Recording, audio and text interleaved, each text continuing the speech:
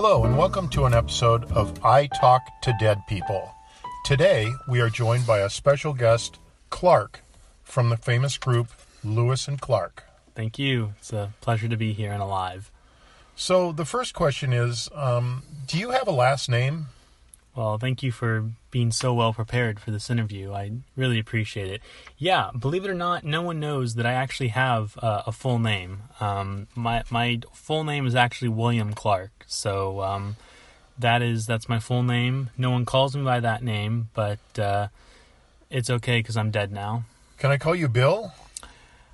Yeah, Bill's okay. Billy is what my mom used to call me, but Bill's cool. Bill's cool. What's your relationship like with Lewis right now? Well, he's dead, and I'm dead, so it's difficult.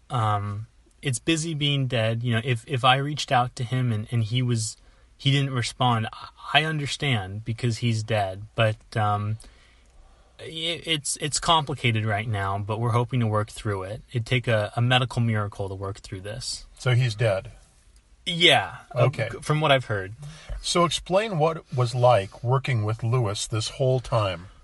Yeah. So I've gotten that question a few times. And I try to be modest about this, but I carried him. To this day, over my dead body, I don't understand why his name is first when it comes to Lewis and Clark. I'm sure Oates feels the same way in Hall & Oates. I'm sure Gamble feels the same way in Procter & Gamble. But working with him was interesting. He got lost a lot. No one knows that. Horrible ability of tracking. Didn't know where to find any animals to hunt. And who was the first to eat? It was usually him. It was usually Lewis. So, wasn't the best working relationship. Love him as a neighbor, though. Would love him as a neighbor. But, a lot of people don't know this. I was drunk most of the time while I was walking across America. And people say that was from alcoholism, but it wasn't. It was actually the only way to really deal with him. Do you still keep in touch with Sacagawea nowadays? Oh, her. Okay, well, Sac wasn't the sharpest tool in the shed. First of all, we pack and everything, so she overpacks. She brings 9 different types of hand lotion. I don't know who she's trying to impress. We're out there with a group of 45 guys, doesn't know any person. Along with that, she brings her kid along, so I don't know if she had a problem getting a sitter or what, but that kid was a tyrant. And, she was 16, so to say that she was responsible from the start wasn't really true. Do I keep in touch with her? No. Now, I said that Lewis would be a good neighbor. She'd be a horrible neighbor, and she's even worse to work with. Got lost a lot, and guess who ended up carrying a lot of her stuff? Take a guess. Well, not Lewis. It was Billy. It was Billy Booze Bags, me. Another reason why I had to be drunk the whole time is because basically she had me do everything. And slowest one in the group, and very picky eater. Everyone was eating dead raccoon, and she refused. So she actually did help us though when talking to Indians. So that was nice. How did you decide to go on this journey? Well, it's interesting because Thomas Jefferson, he's the president. The president doesn't talk to everyone. He came to me and asked me, and I had a few vacation days saved up. I was unemployed, but I had a few vacation days saved up, and there's no time like the present, so I felt like it was probably best to do it now. Do you know what a GPS is? Yeah, so when I was getting driven over here to do this, I saw people are soft these days. When I saw the first GPS, I immediately referred to myself as the human GPS, actually. We didn't have a GPS when I was walking. We just had Lewis, who was getting us lost most of the time. We also had Sacagawea, who was making me a one-man daycare. So It was pretty annoying, but anyway, back to GPS. Yeah, I do. Makes me a little upset, actually. It does, because if I would have had that, we probably would have done that trip in 2 or 3 days. But instead, we had to listen to Lewis pander about how he knows where he's going. But yeah, I do. Not the biggest fan of them. I think it makes you soft. It makes you weak. But a little bit of hypocrite when I say that, because I would have loved to have one back when I was exploring America. By the way, Thomas Jefferson asked me to do that, by the way. I guess it would have been a game changer in exploration. It would have. The GPS. You know what also would have been a game changer? Not having Sacagawea on the trip. Would have been very helpful. After studying yourself a little bit, do you want to clear the record on anything that's out there? Yeah, I do. Sacagawea was horrible to go with. It's not heavily publicized, didn't really do anything. There's also this rumor that I was oftentimes intoxicated while going, and that I was a drunk. And I want to clear that up. It's a crazy rumor because it's actually true. So I would like to own up to that. But that being said, when you're out in the wild, going and fulfilling, Thomas Jefferson's wishes, he leaned on me a lot for different things, such as exploring America, saving America, alcohol recommendations. I was his right-hand man, so I would like to clear up that he depended on me a lot. He as well doesn't know I have a full name. He just called me Clark too. So that I let that slide under the rug for the president. But I was more important than people think, and I say that modestly, but I also say that as in I'm a lot more important than just a guy who has one name in a band. Just from an outsider's or an interviewer's perspective, perhaps you should maybe let go of the feelings about Sacagawea. No, I'm not letting go. I'm not letting go. She can come on this podcast and tell her story, but she's dead. I came out of my grave to tear this woman down. So I stand by what I say, and so does my lawyer. Well, moving on, how does one prepare to walk from St. Louis to the Pacific? You live at your mom's house for 3 years before. That'll get you motivated to get you out. Lived with my parents for 3 years before the trip, and you know what? When you go from going to bed at 5 o'clock every night to exploring America, it's an interesting feeling, but it's something that you do.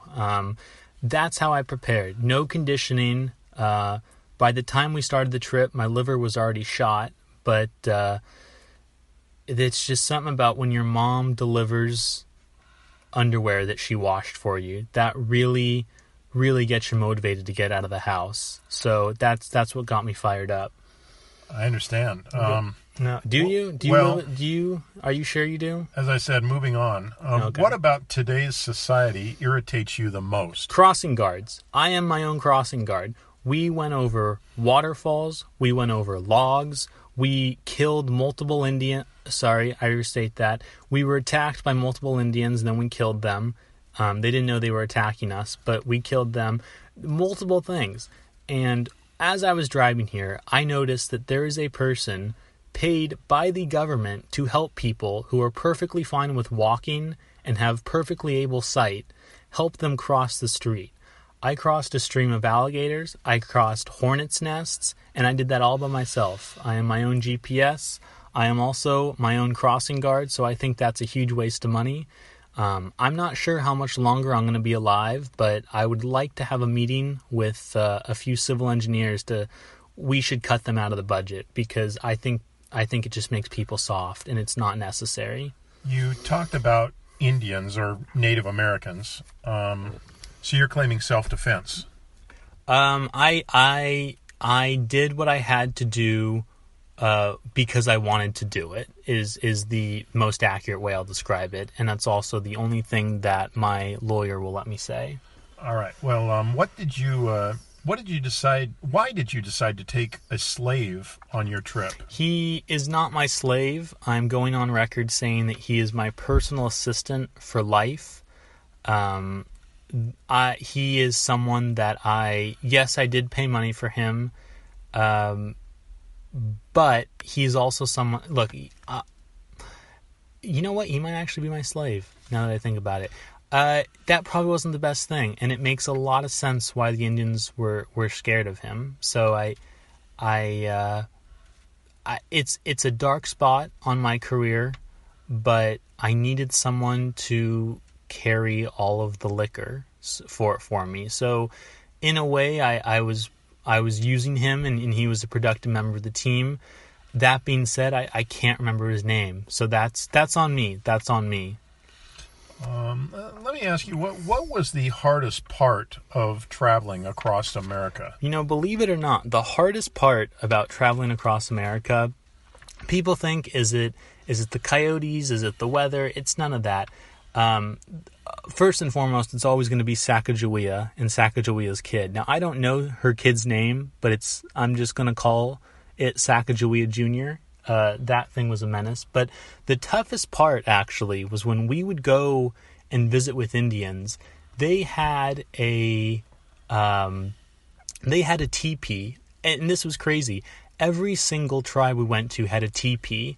It was a huge teepee, and inside were all of these different gambling games. It was crazy. It was every month they gave away a horse. They had multiple games. Great bar. Checked that out. But every month they had a horse that they gave away. But yeah, they every one of them had a teepee that you could play blackjack at. It was really, really cool. And nowhere else did they have that. So that was the hardest part, was losing so much money. That would probably be something that a lot of people don't know. You mentioned teepee on a different tangent. How many bathroom breaks did you take? Sacagawea took about 30 per hour, and everyone else took about 2. So it wasn't a bathroom break when you're traveling across America is not really a break. It's more of a multitask, if you know what I mean. You continue to walk, but you also break for the bathroom. Led to a lot of rashes, but at the same time, you got to do what you got to do. Sacagawea Jr. Took about 90 a minute, it felt like. So he or she was to slow the group down. So that answer varies from someone like me, who was a highly productive member of the team, to someone like, let's say someone like, I'm just choosing their name, Lewis, who made the group stop so he could have some privacy. And that's his choice. If he wants to slow the group down and put our life at risk of attack or famine, he can do that. He's the leader, but it varies by the group member. Before I get back to the line of questioning, was there any negotiation between how this group would be called, Lewis and Clark, or Clark or Lewis? Was it rock, paper, scissors? So we tried a few names. We tried Huey Lewis and the Clark, but that name was already taken. There was a few other... Clark and Lewis, we talked to our PR guys. Didn't like it as much. Also wanted to find something that would show up in search results better when we became famous. So that was something that we tried. Sacagawea tried to get it to be Sacagawea, featuring Lewis and Clark, but we shot that down. That was the only thing that Lewis and I agreed on. So, that was, we tried other names, we bounced it around. When we were first getting started, we were going out as Lewis and Clark Adventures, but we just decided to drop the Ventures because we felt like it sounded like a snake oil salesman who was actually my neighbor at a time. Okay, well, wrapping this up, can you share with us the most confusing movie that you've seen? Most confusing movie? Okay, yeah, absolutely. I was actually, so I'm only, new to this kind of world for a few days I've been alive. One of the biggest things I don't get, the movie Titanic, not that bad.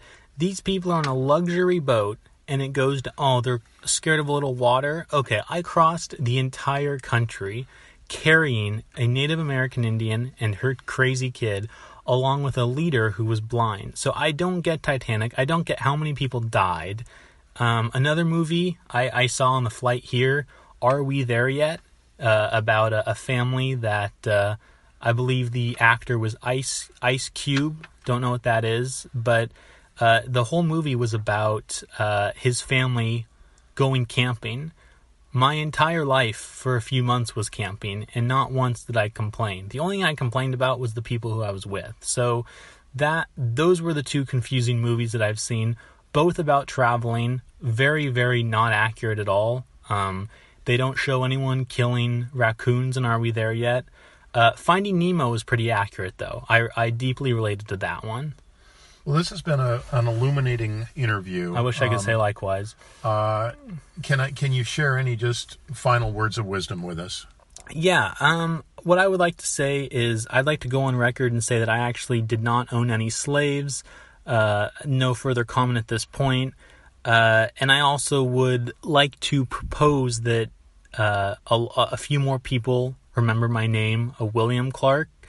And I say that modestly, of course, but I went on a trip with 45 guys and also Sacagawea and her devil kid.